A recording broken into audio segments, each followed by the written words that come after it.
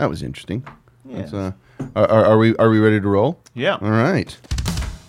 And now, from beautiful Austin-adjacent Leander, Texas, the most prolific independent film, entertainment, and comedy podcast in the world. We talk shit about movies so you don't have to. Ladies and gentlemen, we are the Film Thugs. Let that word resound. He's Clarkson, I'm Jim, and we welcome you. Hill to hill, and from mountain to mountain. Across this broad land, we welcome you to our home. Yes. Boy, what a week it has been. Yeah. Evidently, trolling has now got a new art king, and his name is Donald. Yes, it is. But before we get into that, HEB unleashed another weird soda. Oh. I'm gonna taste it, see if it identifies me. Then you try it. See, so far we have had their sangria. Yep. And their watermelon slice.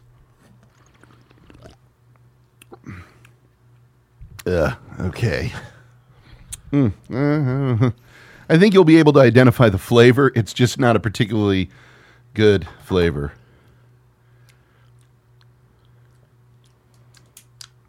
That's awful. That's peach? Yeah, peach. No. Oh, really? Nope. It tastes like very watered down old peaches. Oof. Just peachy. Put that out of sight and out of mind. Wow. Yeah, HEB. Committee with that one. HEB does some good shit, but they also do that. They can't all be winners. Yeah, not at all. Barbaric. Not in the slightest. There's something that I really love. There's a specific type of racism that I love, and that is the good-hearted white person who's determined not to be racist, saying some really racist shit. It's the best. I'm looking directly at you, Kelly Osbourne. For those who don't know, her statement, if Donald Trump got rid of all the Mexicans, who's going to clean your toilets? Her heart, very much in the right place. But when you're the woman who's like, yeah, I'm severing all ties with this network because a woman made a bad joke about someone with dreadlocks, and you make a statement that essentially is, the Mexicans, they real good at the toilet cleaning. You need to shut the fuck up in every imaginable goddamn way, because fuck you. Yeah. And I'm sorry, that just comes off as the most who's going to clean your toilet? No. Yeah. Who's going to clean my toilet? No. What I'm basically saying is, I'm all right with there being an underclass of people who simply have no choice but to do the menial labor none of us want to do. Don't you know what? That's what they do. Don't you know what? Yes. That's what that statement is. That's what Mexico and Eastern Europe are for. Mm-hmm. Who else should be your nannies? But not everything horrible this week has been of that nature. Evidently, Roger Corman still holds the record for the best Fantastic Four movie. I saw it. You did? Yeah. Okay. I had the yen for some Alamo Draft House. Okay. I thought, well, two birds with one stone. Mm-hmm. Let's go see this thing. You and Nicole. Yep. Yes. How bad? From what I'm told, basically Reed Richards uses his stretchy power to jump over a railing once, and that's about it. No, more than that.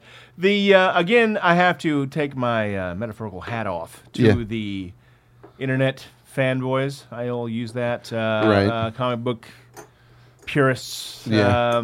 even just regular movie reviewers, for being so over the top with their universal condemnation of this. Mm-hmm. It set my standards so low walking in that I was like, oh, okay. This isn't Superman the movie, but it isn't Ernest Goes to Camp either. So, it's a mess. So it's not a great movie, but it's also not the best movie. Yeah, it's not. I hear it as an absolute mess. I hear down to the point that you could tell when they did reshoots because they didn't even bother matching Kate Mara's hair. Yeah, from the old to the new. So shot to shot, yeah.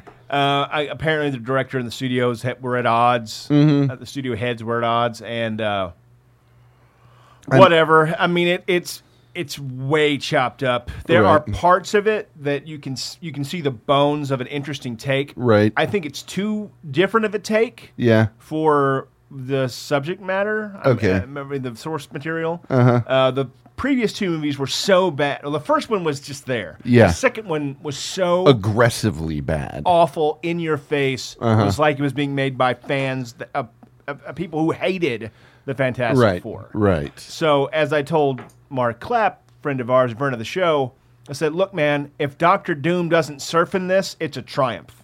Right. Doctor Doom does not surf in this. Okay. Doctor Doom it's weird take on everything's weird. Yeah. It's aggressively dark Uh-huh. in some places where you just don't expect that to happen. Like Doctor Doom has, like anyone's gonna fucking see this thing. He has telepathic powers, Right. given to him by this other dimensions energy source, Whatever. whatever. Yeah. But he's just blowing people's heads up left and right as he walks out of the facility. Uh-huh. It's kind of strange because the motivation is he was left there. You think he'd be mad that he was left in the process of the story. It's all about Right. teleportation to this other dimension. Yeah. Yeah. That's it. And it's basically all of that till the very end, and then there's a battle. The thing where it's better than the burnt child molester Right. looking thing from the previous movies. Yeah. It's kind of goofy. Yeah. Big human eyes, and It's so difficult it's just so weird. It's I can't even begin. Right. I'm also in agreement with Mark when Mark Clapp when he says we should just scrub the thing and have She-Hulk. Yeah. Why not? I mean, what the fuck? The thing is, right now, the only reason they're still doing them is because Fox has to produce a Fantastic Four movie To keep it, yeah. every couple years to keep it, and this one might be the one that has them go, you know what? Obviously, nothing can be done with this property. Just fucking get rid of it. Well, it's so different. Yeah. In some places, it's almost like an independent film take on it, Okay. but mainly because the budget is so gossamer. Right. I mean, comparatively for things like this. Yeah. It's pretty thin, and you can feel it, and you can see all the stitches where this thing was put back together and taken apart. But it's not. It's just shoot yourself in the head awful, as some people say. See, It has its moments, but it's overall it's just a mess. It's not. I think the trailers Surfing made Hero. it look okay. Like, not terrible, not good. The The trailers last made trailer it made it look... looked all right. Yeah, it made it look really interesting. But yeah, it just... Johnny Storm, the star. Yeah, He's yeah. fantastic in it. That Saw guy is the fucking awesome. Trailer for Creed in front of it. Oh, yeah. hell yes. He's really good. Uh-huh. Can't remember the actor's name. It plays his father. who's also the scientist. Reggie... Yeah, from House of Cards. yeah, and Reggie 1,000 Caffey, other yeah. things. Yeah, he's that guy's fucking fucking awesome. great. Yeah. He's great in it. He's one of those actors where saying he's great in something is just a non-statement Yeah, because it's that's just what good. he They're does. good. Their Yeah. chemistry's good. I would have preferred more of that. If it had been more of a, it's obviously more of a quote unquote real world take. Right. Uh-huh. It's what it sans all the Joss Whedon kind of one liners and Yeah. quote unquote fun of that. I think that people have gotten used to a certain kind of product from Marvel, even though it's a Sony product. Right. That they just didn't get it. Even if this had been perfect, even if Yeah. they had done exactly what the director wanted, I think even then it would have been so different that like, why is this so dark? People are missing the point with the dark things. Like the Nolan made great, basically set it up to where they have to be dark, they have to be gritty, they have to be Well, that's Batman. But here's the thing: those movies are not good because they're dark. They're good No. because they're good. Good and appropriate to the character. Yeah, and appropriate to the character and everything. They're well thought out, well developed stories, all of that. And it's the typical, I go with the Chris Hardwick statement. The Simpsons was popular. The studio takeaway was people like animated shows where the people are yellow. Yeah. That they take the most surface thing away from it. It was like, no, you got a good filmmaker and let that filmmaker make a good film. You didn't start doing it and then going, we got to have more toys. We got to have this. It's got to move quicker. You didn't do that. You let them make a good film. Right. And until they do that, then these Fantastic Fours are going to keep being a disaster, an absolute disaster. Yeah. I think we might be nearing a point where Fox just has to say, okay, Marvel, it's yours again. Do something with it. Especially because, since he's, if I can get to be take off my put on my fanboy hat. Yeah. He was mentioned in Civil War or Avengers 2 about I think it's Civil War. Not Civil War. Winter Soldier. Okay. That Stevens, the Shield keeps tabs on all the people, all these gifted people. Yeah. And they mention Reed Richards and Stephen Strange. Okay. Because they want a big world. Right. Eventually. Yeah. And Yeah. I want to see all of these things together. They'll have to during the Infinity Gauntlet thing because that basically brings in the entire Marvel universe. They're putting it. They're trying to gear shit up. I think the toughest thing for them to get is going to be X-Men, which is stupid because Fox is an idiot for not wanting to get in on that. Here's what I think is happening. Jackman has said his next is the last Wolverine he's going to do. I don't think they're going to try and... I think they realize we lose Jackman as Wolverine, we might need to be out of the Wolverine business because we're not going to be... Give Marvel that nightmare. Let them deal with recasting Wolverine. Because if we do it, it's just going to bottom out. Let's let that property go. But who knows? I mean, who knows how the fuck they work it? If there's still money to be made, they're going to hold on to their life. Oh, I can't really blame them, but this... Not in the slightest, This is just... It's just kind of baffling. But it's not doom surfing, man. It just fucking isn't. There's not the total disrespect of the subject matter. I guess it would depend on who you're talking to. Right. I mean, I was just looking at it from, honestly, one of the first times, not looking at it as a comic book fan. I'm like, where's the movie? And as a movie, it's a fucking mess. Okay. I mean, but there are moments. There are moments where you see, there's where that would have been interesting. Yeah. That's an interesting take. Oh, shit, they can't pull this together. Second act. I hear there's no second act. No, it's just kind of blah. Yeah, I heard that there is no second act of which to speak in this. No, and then all of a sudden, we're in the third. Right. And you're kind of looking around going, I guess I won't order another beer. Yeah. Alamo, thank you. I guess we're good here. We're good. Yeah. So, but lowered expectations helped a lot.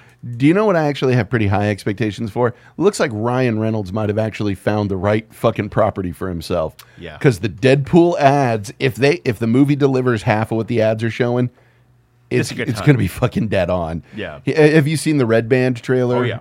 Fucking brilliant. Yes. Wonderful, exactly what you'd want. And that man has wanted to be a superhero for so long. I love the Green Lantern jab. Yes. Just don't make it green.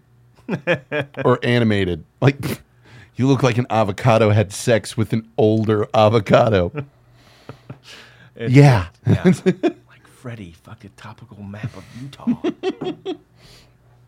That looks good. And, Ryan Reynolds is one of those guys that everything I've seen of him, I like. As a guy, he seems like a person that I would like. Yeah. And I'd like to see him have a success. After the unfucking mitigated disaster nightmare that was Green Lantern, because it was an unfucking mitigated, disastrous nightmare. Yes. I really want to see this cat pull something off that's good in this genre. Yeah. But yeah, this looks like he might have nailed it. Speaking of not nailing it, I don't know if you've seen the ads for it on TV, but Craig Robinson, who was on The Office and he's in Hot Tub Time Machine, has a TV show now called Mr. Robinson. Oh, yeah. And we watched the pilot episode. Well, no. We watched to the first commercial break and then said, nope. Wow. Stopped watching. To give you an idea of the dialogue, okay, so he's in a band, they're playing at this bar, and a girl walks in that he recognized. A woman walks in, and he's like, and then goes over and talks to her, and she's like, hey, you're the one who stood me up on prom night.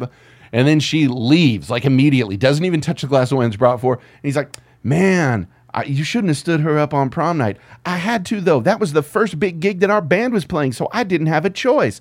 And I'm a substitute teacher, and now I know where she teaches, so I'm going to go be a substitute at her school so that Yeah. Whoa. Like, that's almost, the second part wasn't there, but I had no choice because that's your brother who's in the band. He knows why you skipped. You're saying this to him so we get it. Instead of holding that out for later. Right. No, it was dreadful. It was fucking horrible. Like one of those things where you could hear the laugh. You knew it was a laugh track, but even the laugh track was kind of like, Yeah. It was terrible. And I mean, it's a comedy on NBC, so it's not going to last. NBC does the critically acclaimed Office, 30 Rock type stuff well now. This is going to be horrible. And apparently Ken Jeong, the doctor, Yeah, he's got a sitcom coming up, and Yeah. I have a feeling that is what's going to happen to that one as well. Probably. Yeah, just there's too much of an effort being put in it. Man, I watched an awful comedy on Thursday. It was on Fox News. I didn't watch a second of it. Yeah, Not a fucking second of it. I don't watch any real sports. So, except UFC and this. As I said, I think I won the debate You did. because You I did. didn't watch a second of it. I did. I watched most of it. I nodded off towards the end where nobody was making any points. Right. Are you fucking kidding me? Yeah. You have 10 people on this before the pregame debate. Yeah. 10 people on this particular debate. If you spread it out equally, if you spread out the time equally, each candidate would have had 6 minutes. Of course, they didn't. No, of course not. Not that I really needed to hear what some of the others had to say, or any of them had to say by the end of the night. But the only thing funnier than this is going to be when the dinosaur brawl for it all happens when the Democrats finally go at it. Oh, God, yeah. That's going to be good. Yep. All I know is I know things. All I know is I will be voting for the person who won't win. So, Right. no matter what, I don't know who my party's nominating. I don't but either. we also there's a great graphic that they put up where it's like libertarians are not allowed to be on debates because you have to be polling at least like 15%, and libertarians put up this thing. Okay, that means of everyone who was at the Republican debate, if they were held to that standard, only Donald Trump. Yes. Only Donald Trump. Right. So, the fuck, man. Yeah. I just that the whole thing is so gross to me. It is. I mean, it's a troll job, right? This is some WWE level work. Exactly. See, it's people, amazing. Just the nice people out there. Do you see what I've been saying for years? If you understand professional wrestling, old school professional wrestling, and how that is done, you understand American politics. Yep. Or electoral politics. Yeah. Actually, It's amazing. Speaking of, I can't believe we're 17 minutes in and we have not bid a fond farewell to Mr. Roddy Piper. Yeah. Dusty Rhodes, Roddy Piper, and Hulk Hogan's career all died. Yep. Yeah. It's rough. Here's how I look at it with Told you, motherfuckers, Roddy was right. Yeah. Roddy, here's my feelings on Roddy. Roddy Piper was the proto The Rock. In that he's not a bad guy. He's not a good guy. Oh. He's not. He was a fucking villain back in the day. But at the same time, he was so wildly popular that it's like he's a villain, but not in a. He became wildly popular towards the end. Part of that is because he was so charismatic that it's like absolutely. He'll tell the audience to go to hell, but everybody loved him because he had. You saw that video I posted.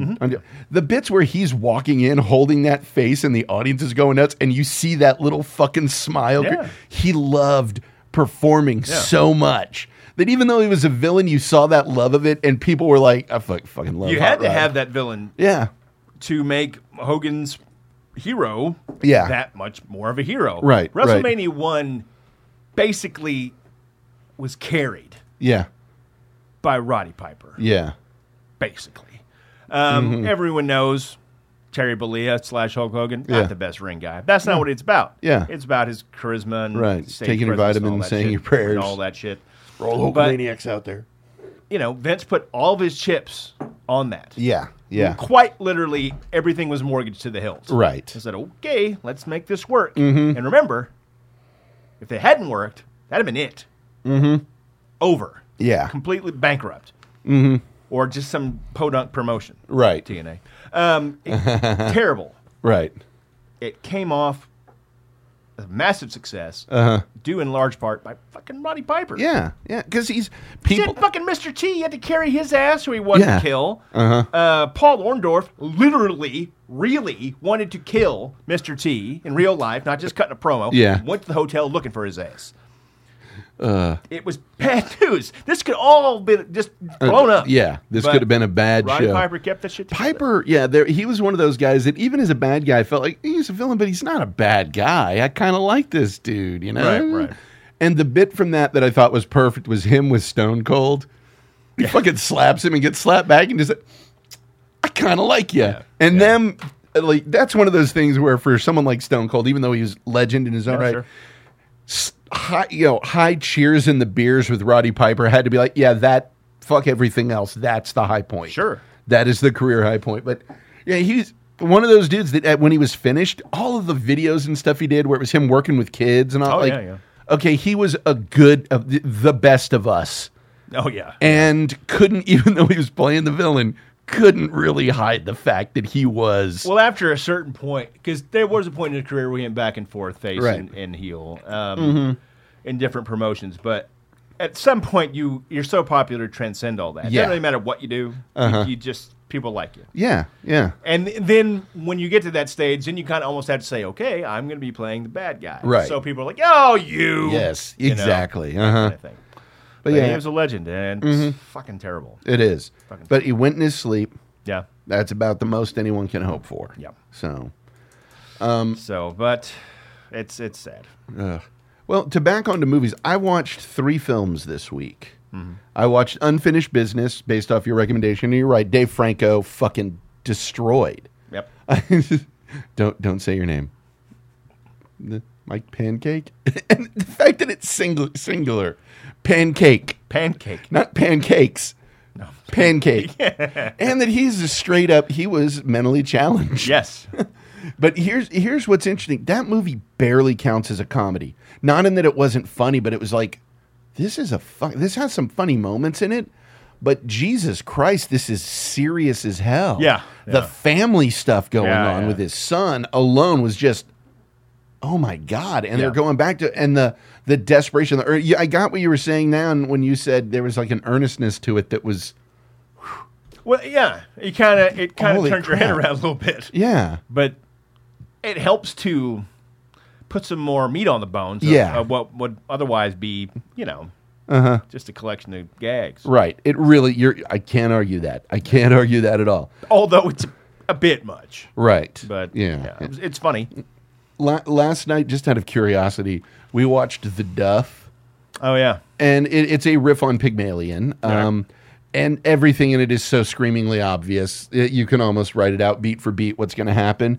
But it's one of those that what I love, that girl is the ugly fat friend in Hollywood. Yeah. What the fuck? What the actual fuck? Yeah, what are you talking about? Jesus. And it's exactly it is My Fair Lady. That's almost like fucking beat for beat. Granted, there's that gorgeous redhead who was in the that Lifetime movie where she was the dancer who was on heroin. Oh, yes. Yeah. Yes. That woman. God damn. Yeah. Yeah. That's a good one. Yeah, but The Duff, interesting. Then I saw Lost Soul, The Doomed Journey of Richard Stanley's The Island of Dr. Moreau. Right. People can say whatever they want. Evidently, Val Kilmer, worst fucking person in the world. Absolute asshole. The best line I heard was they talked about, what's his name? Brando's contempt for what he does. Brando seems to have contempt for being an actor. But the best part is when all the shit was getting going, he talked about, Richard Stanley's a fucking weird guy. He talked about a warlock that he knew who... what? Just all of his fixes work. So he fixed it. He did incantation, spell, all that, so that I would be able, so that Brando would be okay with me directing the movie. And essentially what happened was when he got removed, Brando was sort of like, fuck this. It's not the movie I wanted to do. It's not the guy I wanted. Fuck it. I don't care. But then that guy got sick and all of his fixes came undone. And that's what led to him being thrown off. The best part, the warlock's name, Skip. Repeat it and hope is sitting there going, Skippy the Witch. Skippy the Witch. Skippy the fucking witch. I love it. Yeah, but the fact that Skip the Warlock. Skip the fucking Warlock. It's fascinating because it shows just how quickly shit can go wrong. And he says, at one point, Richard Stanley says, and then at this point I made another strategic error. I met Val Kilmer. And essentially Val Kilmer was like, he was like just a camp bully.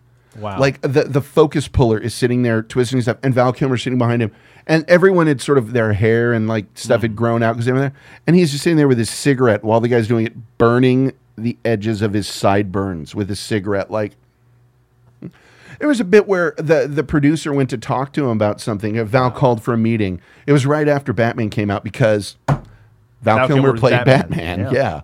And Kilmer says to the guy, he's like, look, I don't have a lot of time right now, so you're not going to talk. I'm just going to say what I've got to say, and then we'll be done, because I'm just really busy right now. So I'm going to talk. You're not going to say anything. I'm just going to say what I need to say. Like, wow. Fucking asshole. So, fascinating look at how that shit goes down. Interesting. Also, the series Wet Hot American Summer, fucking everything you want it to be. Excellent. And they got everybody back. And what floored me, I forgot that Bradley Cooper and Amy Poehler had almost all of their scenes together. And if you were to look from the cast of that, the breakaways from it, Amy Poehler and Bradley fucking Cooper. And then I watched that. There's a thing called... They were able to get Janine Garofalo back? Yeah. Really? Oddly. Surprisingly enough. But they did there's a behind the scenes on Netflix, a documentary called Hurricane of Fun. That's about the making of Wet Hot American Summer. Bradley Cooper got that job 2 days after he finished school, after he finished the actor's studio. Oh, yeah. And missed graduation because he was filming his love scene. Nice. But what was fascinating is because of that, I started thinking, like, wow, Bradley Cooper really took off. And I remember you've seen the Louis C.K. bit from a radio show where he talked about if whenever you see somebody on Inside the Actors Studio ask a question, like ask Sean Penn, right? You've seen that, right? Yes. Yeah, and Bradley Cooper asking Sean. I brought that up to show hope because I thought it was funny, but then it was Inside the Actors Studio with Bradley Cooper, and it goes in, and James Lipton is being very James, and he said, people have always asked me who my dream guest for this show would be, and what I've always said is when one of ours gets big enough that they can come out and take that chair, and that time has come. Nice. Ladies and gentlemen, class of 99, Bradley Cooper. And he came out, and Bradley Cooper was just overwhelmed. He was like, Jim, this is going to be a tough one, man. Because you were my drama teacher. Right. I have now been the one who makes $40 million goddamn dollars a year. Right. Multiple Oscar nominee. But what's interesting about it is I think Bradley Cooper is the exception that proves the rule that Louis C.K. was talking about. The fact that the Actors Studio is the finest fucking acting school in this country. Yeah. I would damn near say bar none. There might be others, but that's about where it's at.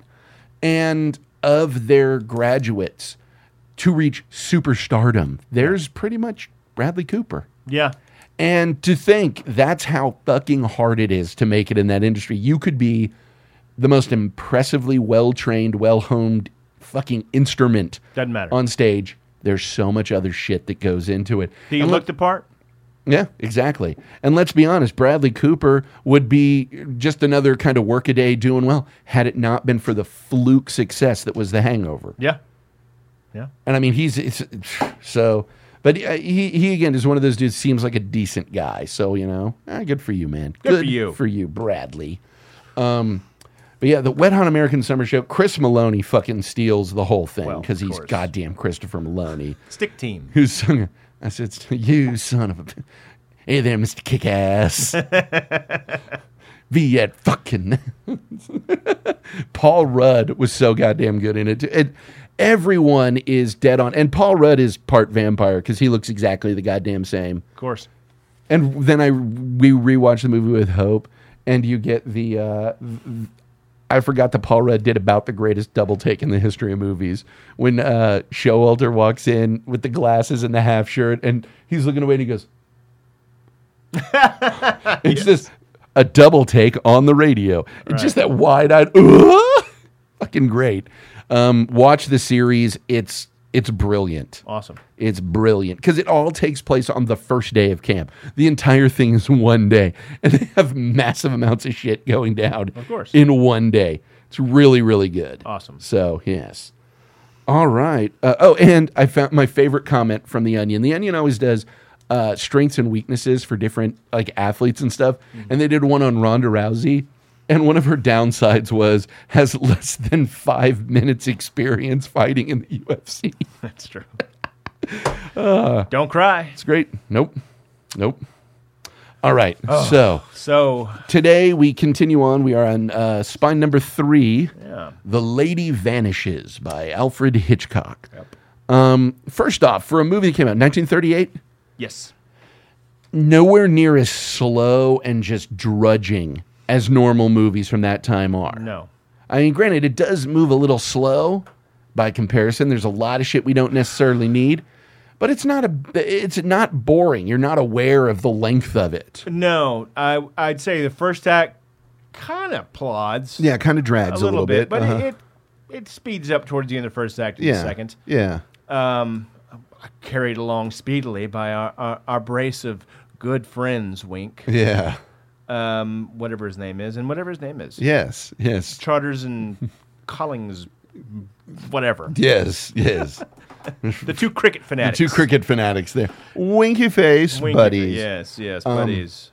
And we noticed very quickly something interesting about this movie. Yeah, in 1938, everyone is a complete prick. Yeah. Especially the white people. Yeah. Oh, God. Everyone is. If you're English, you're a bastard. Yeah. Not just because everyone in it was white, but the European, the Western Europeans. No, fuck, just the English. I say, why on earth didn't you say, oh, good now? No. Oh, no. I'll take that. Earth shall we for the cricket. There's only one sugar for the whole. There's only one sugar packet, little bowl of sugar cubes for the whole train. Well, I shall use it then. And if someone has the audacity, I shall look at them quite brusquely. Oh, how dare you? Everyone unrepentant douchebag. Yes. But isn't that lovely? It's just lovely from that moment on. Now it's very Hitchcockian. It is the. Everybody in the world against you. Yeah. What the fuck is going on? Are you not? What? You wake up, somebody throws a paper, you get thrown into a bag, a Hitchcock thing. Yeah. It's and the early, the baby steps, for lack of a better phrase, of what he would do to a much grander and better scale later on. Yeah. Oh, yeah. I mean, you see concepts that, shit like, you'd find in North by Northwest. Ideas that would pop up in your Rear Window and shit like that, where it's the paranoia, the absolute omnipresence of evil, and the person who is unwittingly trapped in the midst of all of it. Right. And what the fuck am I supposed to do here? Right. This is slight, and the severity of that situation undercut by I'll say comedy. Let's call it comedy. We'll call it comedy. Lightheartedness, and on Wikipedia, it's described as the greatest comedy thriller of all time. Really? I don't know if it's too much of either. Yeah. But it is entertaining. Yeah. It is a good movie that takes place on a train. Yes. And one of the apparently classics of train movies. Yeah. Well, who knew? I mean, we've been doing this a long time. Yeah. I didn't realize train there was a list of train movies. So there you go. Yeah. We just wrangled our own topic that we'll never do. Yeah. Train movies. That sounds horrifying. It's honestly, everything's a genre. This is one of those. Have you ever heard Patton Oswalt talk about getting a TiVo? No. He did his bit where he said, he got a TiVo. And back in the day, for those who never had a TiVo, if you didn't disable it, it would learn your preferences and then record shit for you. Wow. Like, seriously, you could... the first time I ever had a TiVo, back in the day, I had it hooked up, recorded one thing, and the next day, there were like 18 shows recorded. It was ridiculous. And he said, I recorded this great Western, The Man from Laramie. And Twitter went fucking nuts. There was, little kid, a mustard fart station, and all these stupid things all over it. And I realized it recorded everything with horses in it. Because TiVo, what it is the more it gains intelligence based off what you record. Right. I'd done one thing, so it was like, you like horses. You say you like horses. And so that's all he got. But this is one of those things where, yes, I imagine you could say that, everything takes place on a train, therefore it is a genre. Right. The train movie, like Silver Streak, exactly the same as this. Exactly the same. Murder on the Orient Express. Obviously. Yes, obviously. Very obviously. The nightmare that is the Polar Express. Never seen it. Never seen it. Just Terrifying. saw Tom Hanks' horrifying face in it. Goddamn terrifying. Dead-eye animation. The Uncanny Valley. And the lost soul on top of the train. Well, you know... That's not mince words here. That is a guy who died on top of that train. Spirit is trapped on that train. And where... He may be going to the North Pole every fucking year. That's where he's staying. He's trapped. Where is Zach Bagans to save this man? Exactly. Yeah, precisely. Exactly. Do you need another beer? Yes, I Okay, hold on one moment while I get that. You know what that means. Yes. Jambalaya, crawfish pie, and filet gumbo. Son of a bitch, we'll have big fun on the motherfucking bayou. Oh, well, now I got to play this. Heil, honey. Hi, honey. Heil, honey. Hi, honey. Heil, honey. Hello. I'm home. Heil, honey. Hi, honey. Smile, honey. Because I'm home. Gee, it's great to be Top Gun, but it's nothing like the fun that I get when I say Heil, honey, I am home. Oh, man. That was just a worse idea than Desmond Pfeiffer. Because I can at least, though I don't endorse it, I think Desmond Pfeiffer was a horrible idea. I can just say one term that makes it, okay, well, I can see where they think it might work. Because it was an American Blackadder. Yes. That's all it was. They just didn't really think it through. No. Now this one, you talk about the chappies, the buddies along there. Oddly, completely unnecessary characters. Completely. And not part of the story that it was based on. The Wheel Spins by Ethel Lina White. Those two were a creation of the screenplay writers. Okay. Gillett and Laudner. What's weird? Excuse me. Here's what's so weird to me about that. There is no function for those characters at all. No, I don't know what they're supposed to be. But they became so popular, fuck knows why. Yeah. That they starred in appeared in 3 other movies, 2 other movies, something like that. They weren't funny. They weren't interesting. They added, like I said, Just absolutely nothing. They were literally just there. Until one of them picks up a gun at the end. Yeah. Like, I do believe I shall use I'm that. a cracking good shot. Yes. And don't let him hold the gun. He'll kill all of you. Yes. He's a terrible person. Mm-hmm. And I'm just slightly less. Slightly less awful as him. It's... there's nothing overtly wrong with this film at all. No. But it's weird because I like it. It moved along nicely. The story was interesting. It unfolded well. It's one that I think could be retold really, really well. Yeah. There was a 79 remake. Okay. And then a TV remake in 2012. With Tuppence Middleton. Oh, there you go. Most British name in the world. Wow. It's official. But it's so strange because the more I look at it, so many of the characters literally did nothing to service anything. Those 2 guys. The entire train station The at the beginning. entire train station at the beginning. It's one of those things where if the movie was made today, it would begin at the train, like 10 minutes into it. At the first 10. train. Yeah, at the train, everyone getting on because them being held up overnight, fairly pointless. Literally, the only thing that occurred in that first bit that was at all necessary was the douchebag with the clarinet, playing the horn with the dancing. Maybe. And they're like, I don't know because all that did was establish the relationship between him and her. They could have had that same or something like that exchange on the platform. Yeah. Waiting for the train. That could have been tightened up considerably.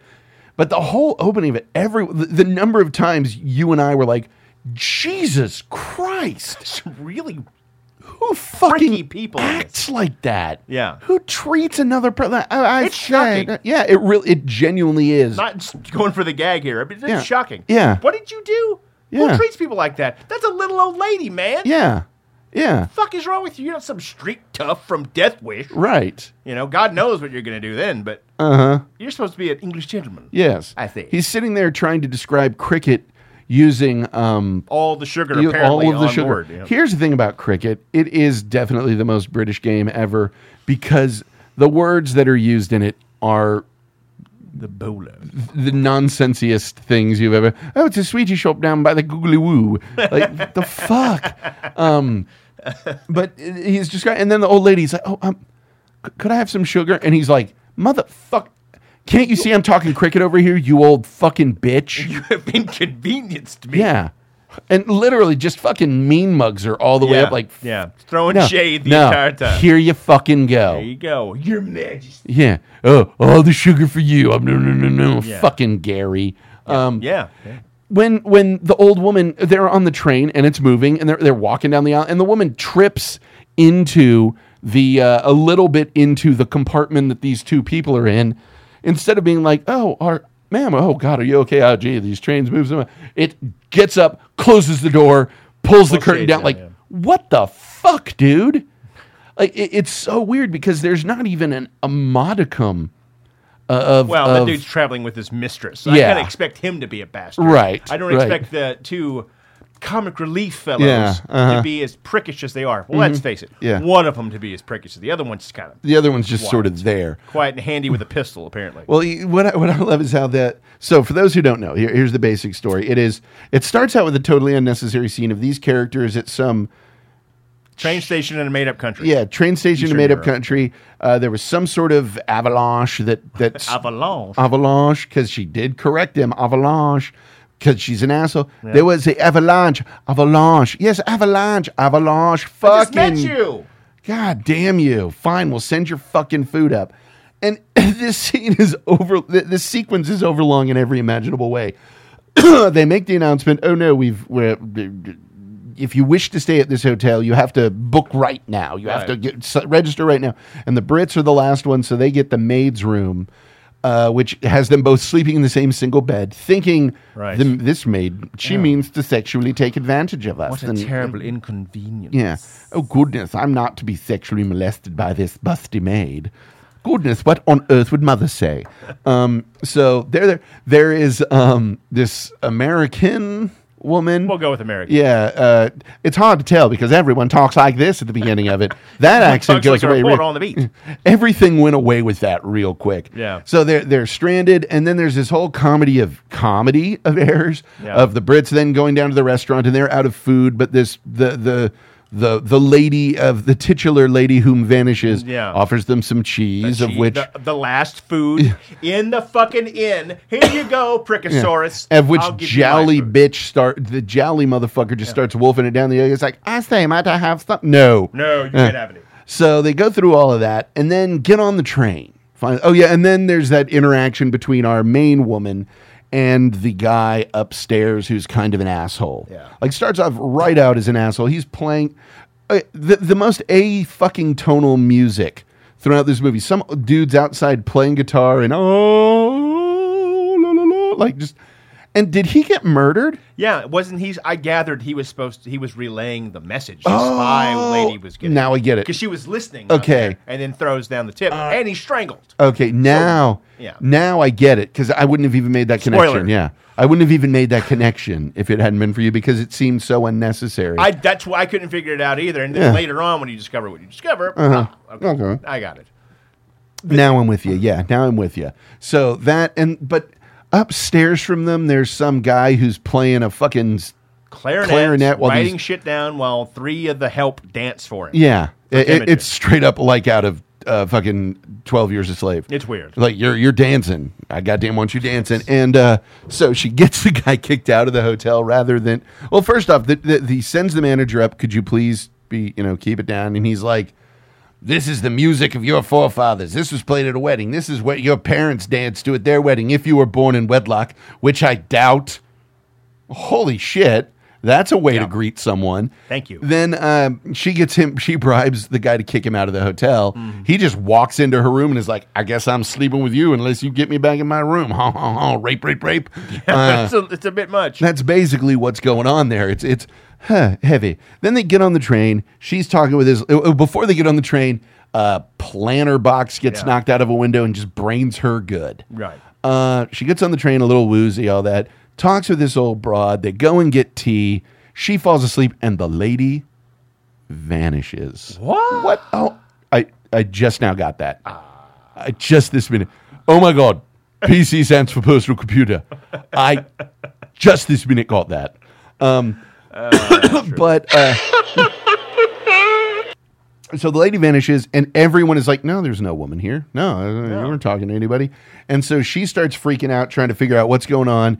And slowly, because it's a very Hitchcockian thing, the one person who you know is right, nobody else believes, and then slowly starts building their case and getting allies and all. Right. But again, these people are assholes. When they go into the luggage, first off, half the scenes in this movie are absolutely unnecessary. They're unnecessary, and I think this movie would have helped itself out by either being, it's a comedy thriller, right? Yeah. Be one or the other. Or amp up one or the other. Right, You know, like Clue is a comedy, not thriller necessarily, but there's some violence or whatever. Yeah, there's some obvious genuine murder. thrills in it. So maybe something more like that. Right. You should make that movie. Do that, Do Clue Alfred instead. Hitchcock. Yeah. I'm just saying, it's not his fault. It needed something that wasn't there. Because the comedy kind of undercuts the seriousness of what's going on, Right. but then the thrills or intrigue that's going on, you kind of are genuinely interested in. Right. And then all of a sudden, here comes old Scar Cockface to come, be rude again about something. Yeah. I say he's making fuss. She's making fuss in there. Did you see that?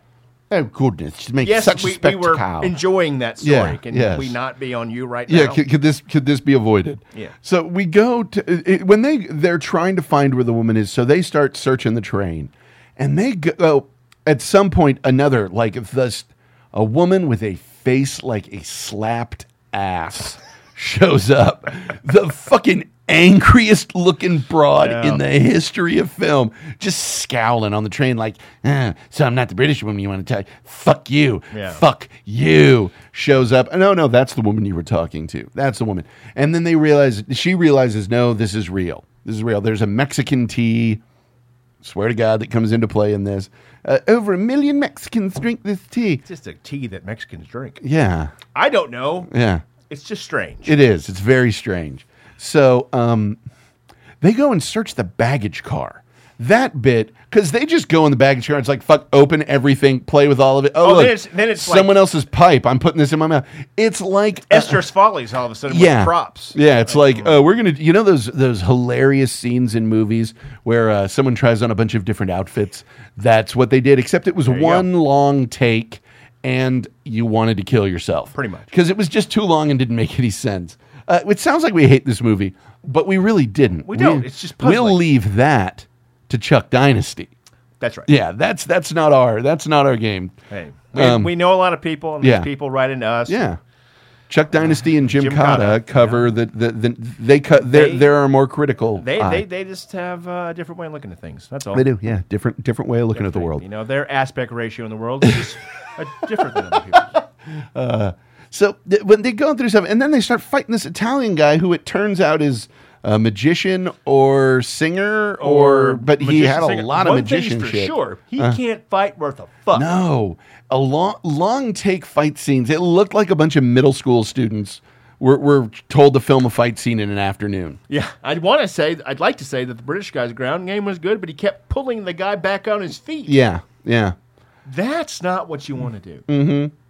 Not at all. It just didn't like it. Then that was obviously being played for maximum comedic effect, and man, it didn't work. It didn't. It really didn't. But this was really back before they knew how to film that kind of a scene. Like I maintain, they didn't know. It's 1938. Yeah, they didn't know how to film a fight, like a good fight, really until the Thin Man came along. No, not the Thin Man, the Quiet Man. Oh, okay. Didn't really know how to do it till that came along, and then even then, it took them a few more years. Right. I don't know, man. I don't know. It's so baffling to look at and just. But the things that are Hitchcockian about the story really are engaging. Yeah, they genuinely. That's what keeps this thing going. Yeah. It makes you look past the, hey, what's he doing now, Reginald? Or whatever obnoxious Britishness is going on. Yeah. through their interpretation of British people, Right. Not ours. This is yeah. just what's being presented to us, Yeah. and what's being presented to us is awful. Yeah. Awful people being awful to each other, Yeah. and everyone else. Yeah. But the main story that drives through is good and interesting. And it's weird. The only reason I think we're able to make fun of this stuff the way we are is because the rest of the film does work. Yeah. The Hitchcockian shit engages beautifully. I was watching this there was a little bit of trepidation I had going into this screening because it was like, God, the movies of this era can be so boring. Yeah. And so slow and so plodding and drudging and just But somehow Hitchcock is able to pull it off wonderfully. And the way it's shot, it's for the most part constantly moving, Yeah. Yes. or at least gives you the idea of motion. So it's just not just still shot wide. Here right. we go. Right. And a lot of it too, I think having the sound of the train Yeah, maybe that's it. helps a lot because a lot of old movies you're always conscious of the silence because you've got that analog popping shit going in the background and it's always by the way, the Criterion this is the Blu-ray Criterion that I picked up at Costco last year. It looks fucking beautiful. This is some of the restoration on this. Hat is off to you guys because holy shit, you nailed it. It's a crisp. It is crisp, beautiful, and it moves. It moves. Yeah. I think that you're never conscious of breaths being taken or anything like that. It's a solid film. And what annoys me with Hitchcock within the Criterion world, at least, is this. They've only done a handful of Hitchcock movies as Criterion ever. 3 of them have gone out of print. For the longest time, if you were to come across any Hitchcock movies, it was going to be Notorious, Rebecca, and Spellbound. Those were the 3 that popped up everywhere because I don't know what it was with rights or anything. With those movies, you used to be able to get them. They had them in those bins right by the front of fucking Best Buy. Right. You can get them at grocery stores. They were everywhere. And Criterion had a release of those, I believe. Yeah, they did for a while, and then they out of print. Right. But right now, the only Hitchcock you can get, I believe, unless I'm horribly mistook, I have both of them, are The Lady Vanishes and Foreign Correspondent, which is a ways down the road. Right. I'm amazed that given the cinephilia of Hitchcock and Hitchcock fans, that even though, yes, they are putting out a lot of releases, I've got pretty much every DVD box set that they've done of Hitchcock. Right. That they have never been able to work it out for anything but the old stuff. Actually, come to think of it, I think Jamaica Inn might have a Criterion release, but that is just dreadful. The shit. Oh, and 39 Steps. Don't care for Jamaica Inn it. done after Rear Window? Huh? Wasn't that the next movie you did after Rear Window? Which one? Jamaica Inn. No, Jamaica Inn. That Was it early on? Jamaica Inn was before he came to America. Oh, okay. This is the last one he does before he goes to Hollywood. Is Lady Vanishes. Yeah. There is. I guess Hitchcock could be described in 2 distinct eras. There's BR and AR, before Rebecca and in the year of our Rebecca. Gotcha. Rebecca is the first one he made in America. It's the only movie he made that won Best Picture. Hitchcock never won an Oscar, and here's the thing. I need to find this here because I looked it up because I've always been upset that Hitchcock never won Best Director. Right. And so I was like, okay, who beat Hitchcock? So let me see. Hold on. Hitchcock Academy Awards. So Alfred Hitchcock Academy Awards. List of awards and nominations received by Alfred Hitchcock.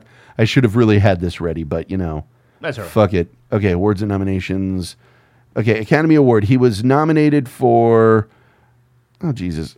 Crap. Okay, let me just see. Who? Yes. Teddy's here for you.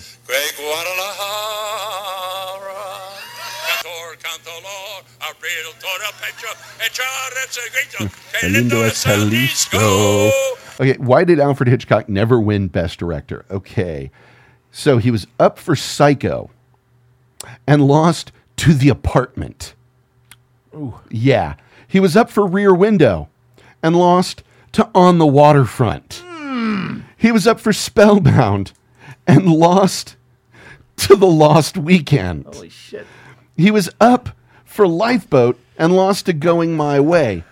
And Rebecca won Best Picture, but had John fucking Ford not done the goddamn Grapes of Wrath that year, he might have won the Oscar for Best Directing. This is one of those that you look at, and every time it's Peter O'Toole never won an Oscar. Why didn't he win for Lords of Arabia? Atticus Finch. Oh, shit. Yeah. Motherfucker never had a chance. You look at it, and there's none of those that I say, well, that didn't deserve that. Sorry. The Apartment on the Waterfront. Grapes of Wrath. Yeah. I love that movie. Yeah. And I mean, Hitchcock, there's a reason he didn't get it. But you look at all these things he did. So Rebecca comes out and it's the first movie he makes. It gets all these nominations. It was a big deal when he came to America. Yeah. He was working. People don't realize Hitchcock's first job in film, he did border animations for title cards in silent films. Wow. He designed the edge, not even text. Just the borders for those. That's what he started out as. His first movies, stuff like Blackmail, were half silent. Wow. I mean, they were sound films, but you had like these whole sequences going through where there was no dialogue just because people still were okay with silent movies. Right. And a lot of his early stuff is not that great. I mean, I picked up at a Walmart once this box set. It's like 24 Hitchcock movies for $5. And it is... just about worth it. Right. It's kind of like that films of David Sedaris. Yeah. It's like, all of these movies for $20 for like $20. Yeah, sure. Yeah.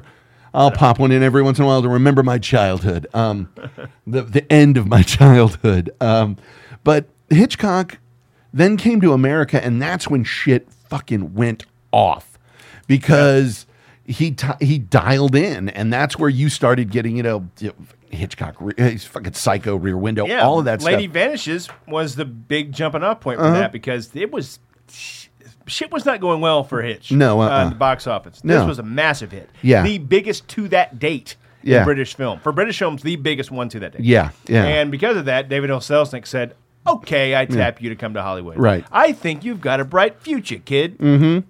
And damn. But it's so weird because of the movies that you could get mainstreamers to pay Criterion, like non-Criterion collectors to pay Criterion money for.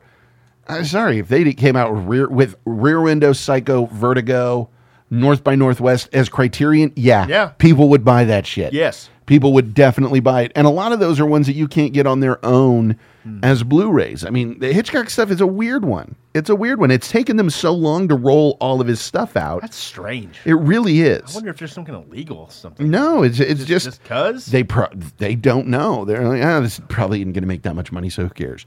But yeah, North by and all that, I think would do great with just 300,000 copies of Meteor Man on Blu-ray. Yeah, but nope. So many Jerry Maguires. Yeah. Angers me. Yeah, it just shows you how that shit works. That angers me. Yeah. But with Criterion, and when we get to some of, not too terribly far down the road, Criterions, you're going to be like, they can't get fucking Hitchcock. They can get Armageddon on Criterion. Oh, that's still fucks me up. Yeah, it genuinely does. That presents quite a few challenges for me. For it does. This show, yeah. I'm sure Chuck Dynasty. Yeah. Knowing him as I know him, as well as I know him, I don't know what he's going to think. Who knows? We'll find out. But with Hitchcock, it's weird because there's so many things where you see the seeds of what he's going to be because the Hitchcock ideal of suspense is to give an audience more information than the characters have and torture them for knowing it. Right. And there are instances of that with The Nun and little things where you can see he's tilting a little bit of the hand towards you, but not enough. Right. He's tipping it a little bit and just enough to fuck with you. There is the idea of the omnipresence of evil, it popping up anywhere. Yeah. The most idyllic, everything's fine area can have some shit going on. And that's actually an idea that I've always been fascinated by. And I talk about it with my students when we discuss different stories. And I tell them about the way Hitchcock did shit. And I say, when you drive by an apartment complex that has, 200 units, that's 200 closed doors you don't know what's happening behind. Fascinating. That's 200 totally different stories. When you're going through, when I'm at go to the Lakeline Mall movie theater, because I know the layout of the booths and all that, I'm like, there's somebody up there whose life I don't know anything about. And I know they're going to have to go upstairs in a minute, and there's a little office over in the corner. And right now, something is happening there that I am never going to be a part of. Right. I'm not going to know those people. That's a fascinating subject. It really is. It really is. And Hitchcock nails that more often than not. It's really fascinating when he gets going on it, because it's something, the two things that always fascinate me the most are the genuine origins of things. As I always go back to, there was a point in time where London was an empty field. There was a point in time where Rome was, a campfire, a single campfire. I'm constantly intrigued by that idea that everything started somewhere, that there's a genesis for everything. So that fascinates me, and the idea of what's going on over there.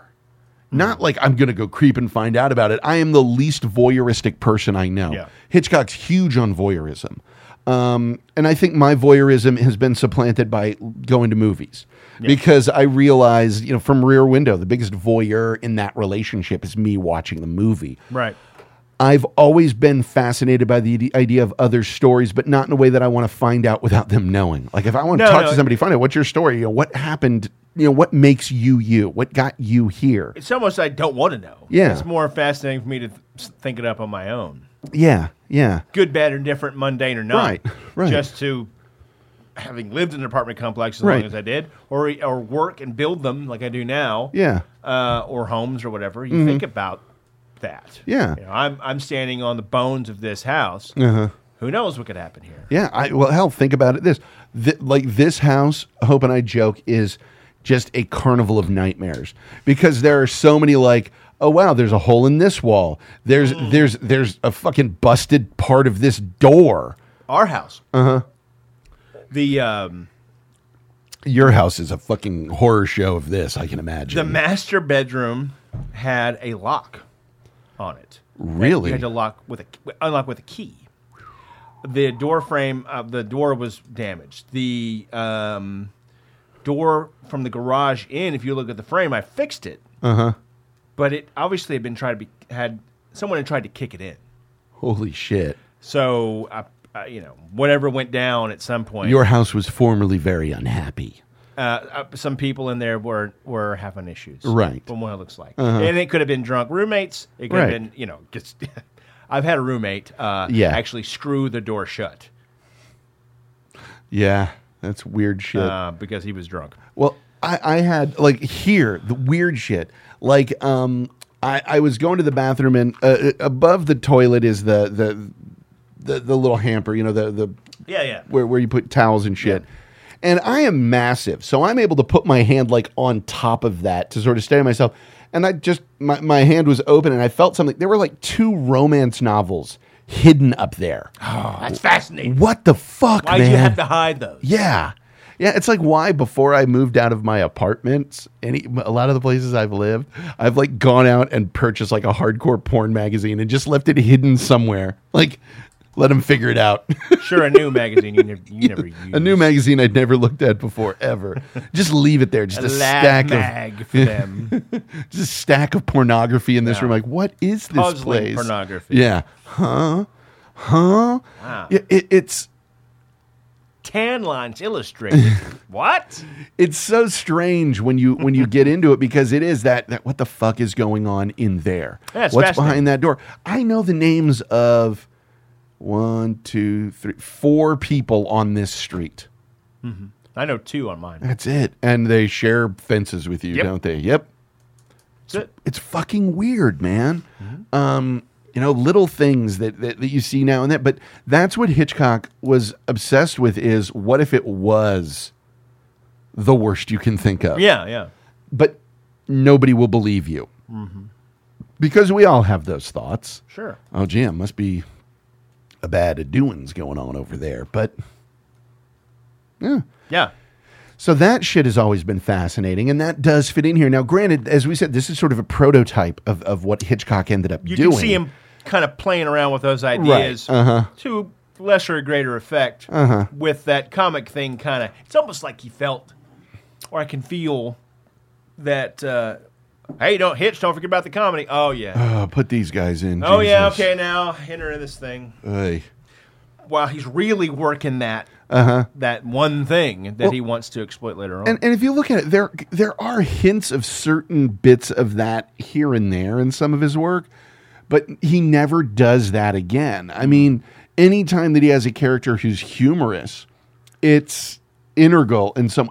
The closest I can think of the two characters, they work like fucking gangbusters. In North by Northwest, his mother.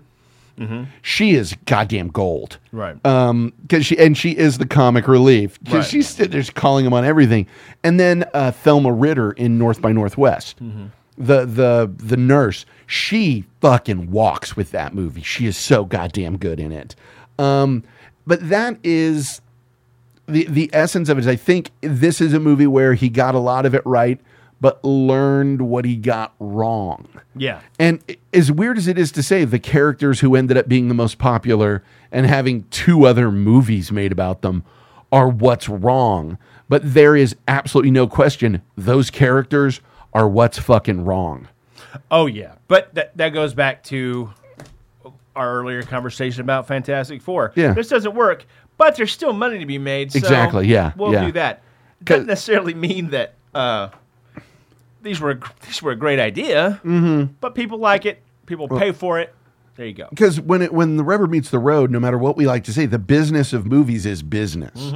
And if you have somebody who, as Hitchcock proved, I can make money without doing that, then you get to make money without doing that. But you have to have that permission first. It's a ladder. It's not a long jump. Yeah, it's a fucking climb. Yeah. It's the pit. It's a climb. Yeah. It's what we have said so many times, what I've said so many times before, is you cannot let someone write the checks and tell them they can't write the rules. That's right. If somebody is footing the bill for your entire everything, then you are granting them permission to tell you what you can and cannot do. Yeah. In that film. And after that, trying to get the most of your idea across, or your idea, there's where the art comes in. There's where the filmmaker comes in. Right. How am I going to get this through? Am I just going to fold my arms and stand apart from the party and go, fine, I'll just do it? Right. Or, a director that may or may not have been fired from Fantastic Four. Yeah. Wink. Right. Or are you going to find a way to work through the producers and just make it happen, or as much as you can get across your ideas? Because every once in a while you do have somebody like Tarantino with Pulp Fiction hitting it out of the park so hard that I do what I want in my movies. No one tells me what to do with my films. I cast who I want. I do what I want. And frankly, it's unfortunate because there's a couple of examples where somebody else just saying, hey, maybe Q, maybe you don't want to make that choice. Right. And that could be helpful. But and that really comes screaming through when you have people like Shyamalan, because he nailed it. Then okay. Oh, what the? Oh, shit. Fascinating, because he knocked it out of the park. And this conversation could be a show in itself. But. And I think we may have discussed this or something close to this before. Yeah. Fucking, who knows, 5 years. Yeah. Shyamalan had knocked it out of the park with the first one, monetarily, story-wise, all that stuff. It hit all the sweet spots for American film goers, and everyone liked it. Great. But it kind of, as a victim of his own success, they were like, well, do more of that. Yeah. Yes. But I want to do... No. Yeah. No. This is what brought you to the dance. Right. Now dance. And unfortunately, his was so much more limiting. Like Tarantino, it was just make a cool crime movie. Right. With his, it was you have to make a fantastical tale with a twist. Right. And was locked in with that. But then you also have people who hit, like Adam Sandler, evidently has just found the exact formula. Studios know it will cost X amount of dollars to make a movie with Sandler, and that movie will make X amount of money. Right. So he is locked in. Like the Netflix deal he did, he's guaranteed a bunch of money because they know they're going to get that return on it. Right. So he's able to make shit and just keep doing it and screwing around and doing whatever because he knows he's going to get that return on it. Hey, man, the check's clear and everyone makes a certain amount of money and they're not expecting the world. Yeah. I hear a lot of criticism about Pixels or whatever. Yeah. Goddamn Adam Sandler, blind Adam Sandler movies. Look, you don't have to watch them, but somebody is. Yeah. And it's enough people are watching these in one format or another because the movie theater's, less and less important. Yeah. Dare say near irrelevant. Right. So somebody's watching them in some form somewhere, and they're making enough money, whether it's international sales or whatever. Yeah. It doesn't really make a fuck if they're not any good. Yeah. Or less than they could do. So many people are paying to see it. It's, right. We can, and now this is finally caught up with McDonald's. We can scream all we want about how awful McDonald's is, but as long as they're making the shit ton of money that they are, anything we say is irrelevant. Yeah, it doesn't matter. And now McDonald's, their sales are starting to dive huge. What I wonder about is, I didn't even think about it till the other day. I was driving past a Burger King, and it said 10-piece nuggets, $1.50. Yeah. So if McDonald's is taking it in the shorts, what the fuck is happening with Burger King? Yeah. I mean, I know they had to move their corporate headquarters to Canada or some shit. I don't know, whatever, just to save money. Right. What the fuck? 10 nuggets for $1.50, and there's profit working in there somewhere. Yeah. What the fuck? What is that made of? Sawdust? Probably. Yeah, they've got a fucking computer, Earl Grey, hot. I mean, they're doing that shit with it. But it's that... As Mickey D's plays around with the idea of table service, where you order at the table, and people just bring it out to you, so they don't have to hire as many people. Right, Bernie Sanders? Let's raise that minimum wage. Well, here's what McDonald's needs to do. Is, you know what? Honestly, if I had to put down for my sort of fast-ish food burger, if I had to choose... Because here's the thing. McDonald's is not cheap anymore. No. It's not particularly fast. Give me Five Guys. Oh, sure. Because here's the thing. Five Guys has... And this is what McDonald's needs to listen to. There are like 4 things on the Five Guys menu. Yeah. That's it. And they do them really well. Hey, instead of adding shit, say, okay, we are going to do a regular burger, quarter pounder, Big Mac. Nuggets, that's it. 5 things and fries. A chicken sandwich. Yeah, their fries are on point. There's too much shit that they do shitty. Yeah. Start making it good, like invest in quality. Box. Yeah. I haven't been to a Jack in the Box in a billion fucking years. Yeah. Probably the last time I smoked weed, and that was a billion years ago. Yeah. What is that? Are those egg rolls? Yeah. A teriyaki bowl? Yeah. What the fuck? Your best thing is the ultimate cheeseburger or jumbo jack. Yeah.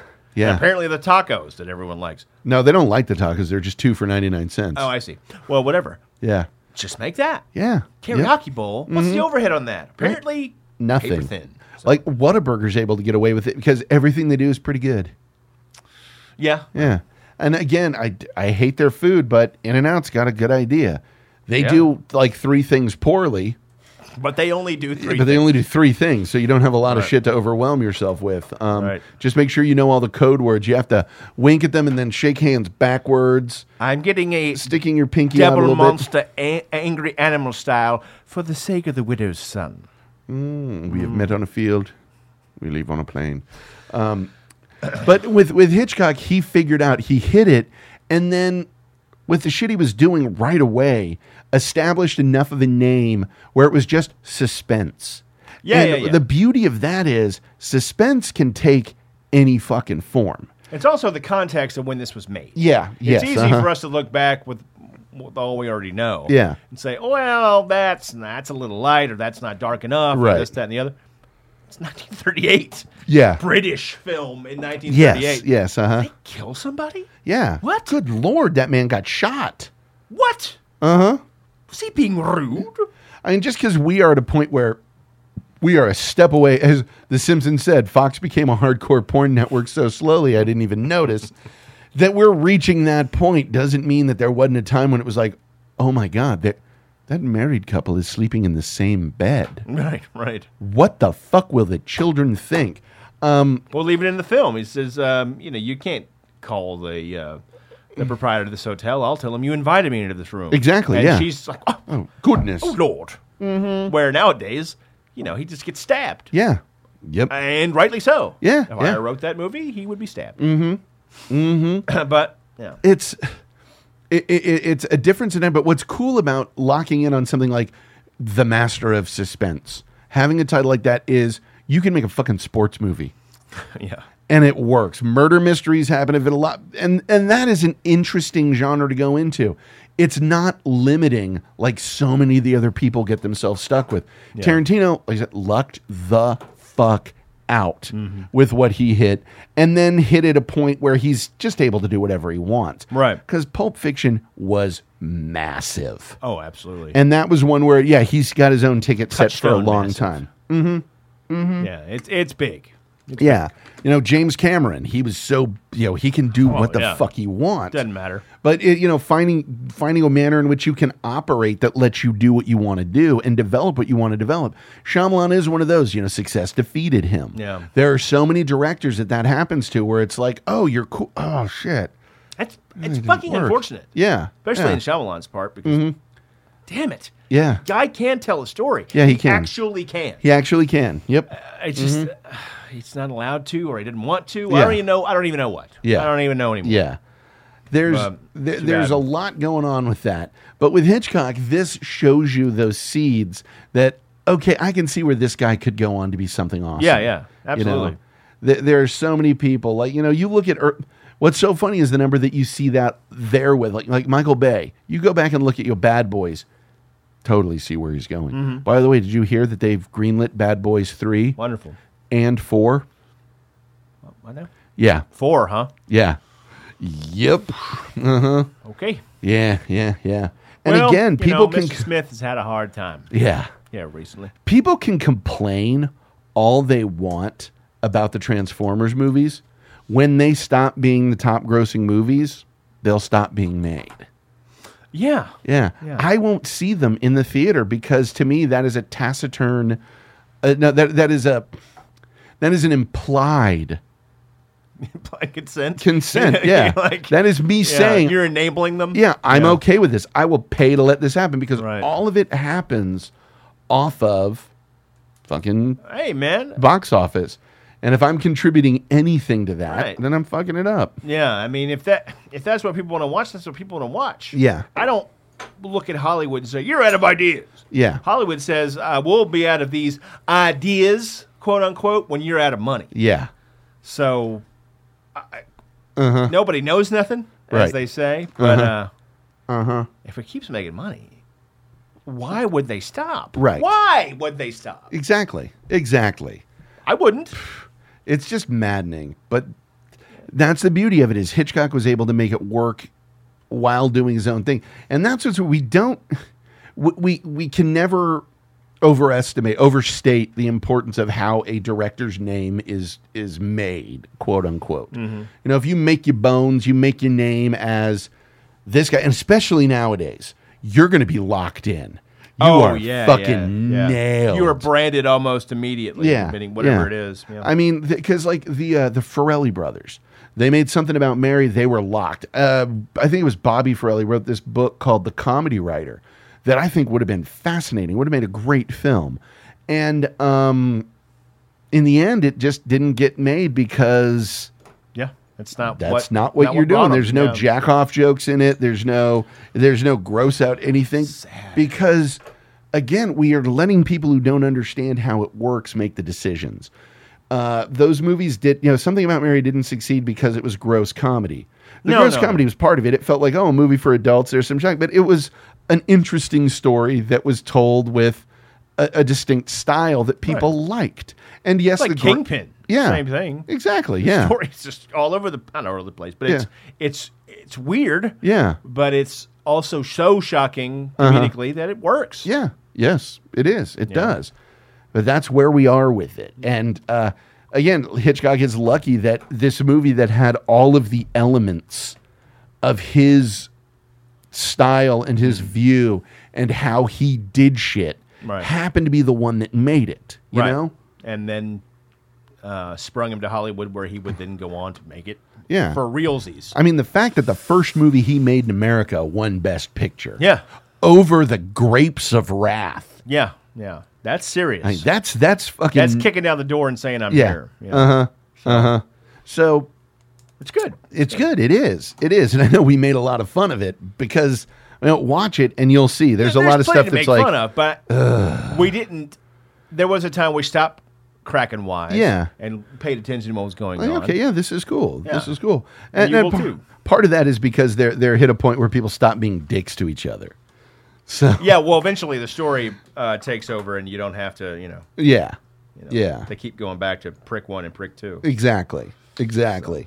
right. So do we think this hits it? Yes. All right. Well, thank you all for listening, and make sure you check out our website, www.thefilmthugs.com, and check us out on Twitter and Facebook, both of which we are The Film Thugs. We're also thefilmthugs@gmail.com. You can also email us at thugquestions@gmail.com. That way, we won't know what the questions are until we're answering it on the show. Join us next week when our film will be Criterion Spine number 5, The 400 Blows by Francois Truffaut. And I think throwing into this, sort of not coming of age, but sort of boys in the, troubled youth movies, I think will fit into this. Troubled youth movies. So yeah, check us out on all those. We got sponsors over on over on our website. Yeah. Call us at 512-666-RANT or _film_thugs on Skype. Does that about sum everything up Consider here? a song like Slap a Hoe, which you mentioned, by the group Dove Shack, which touts the virtues of a machine that automatically smacks a wife or girlfriend into line.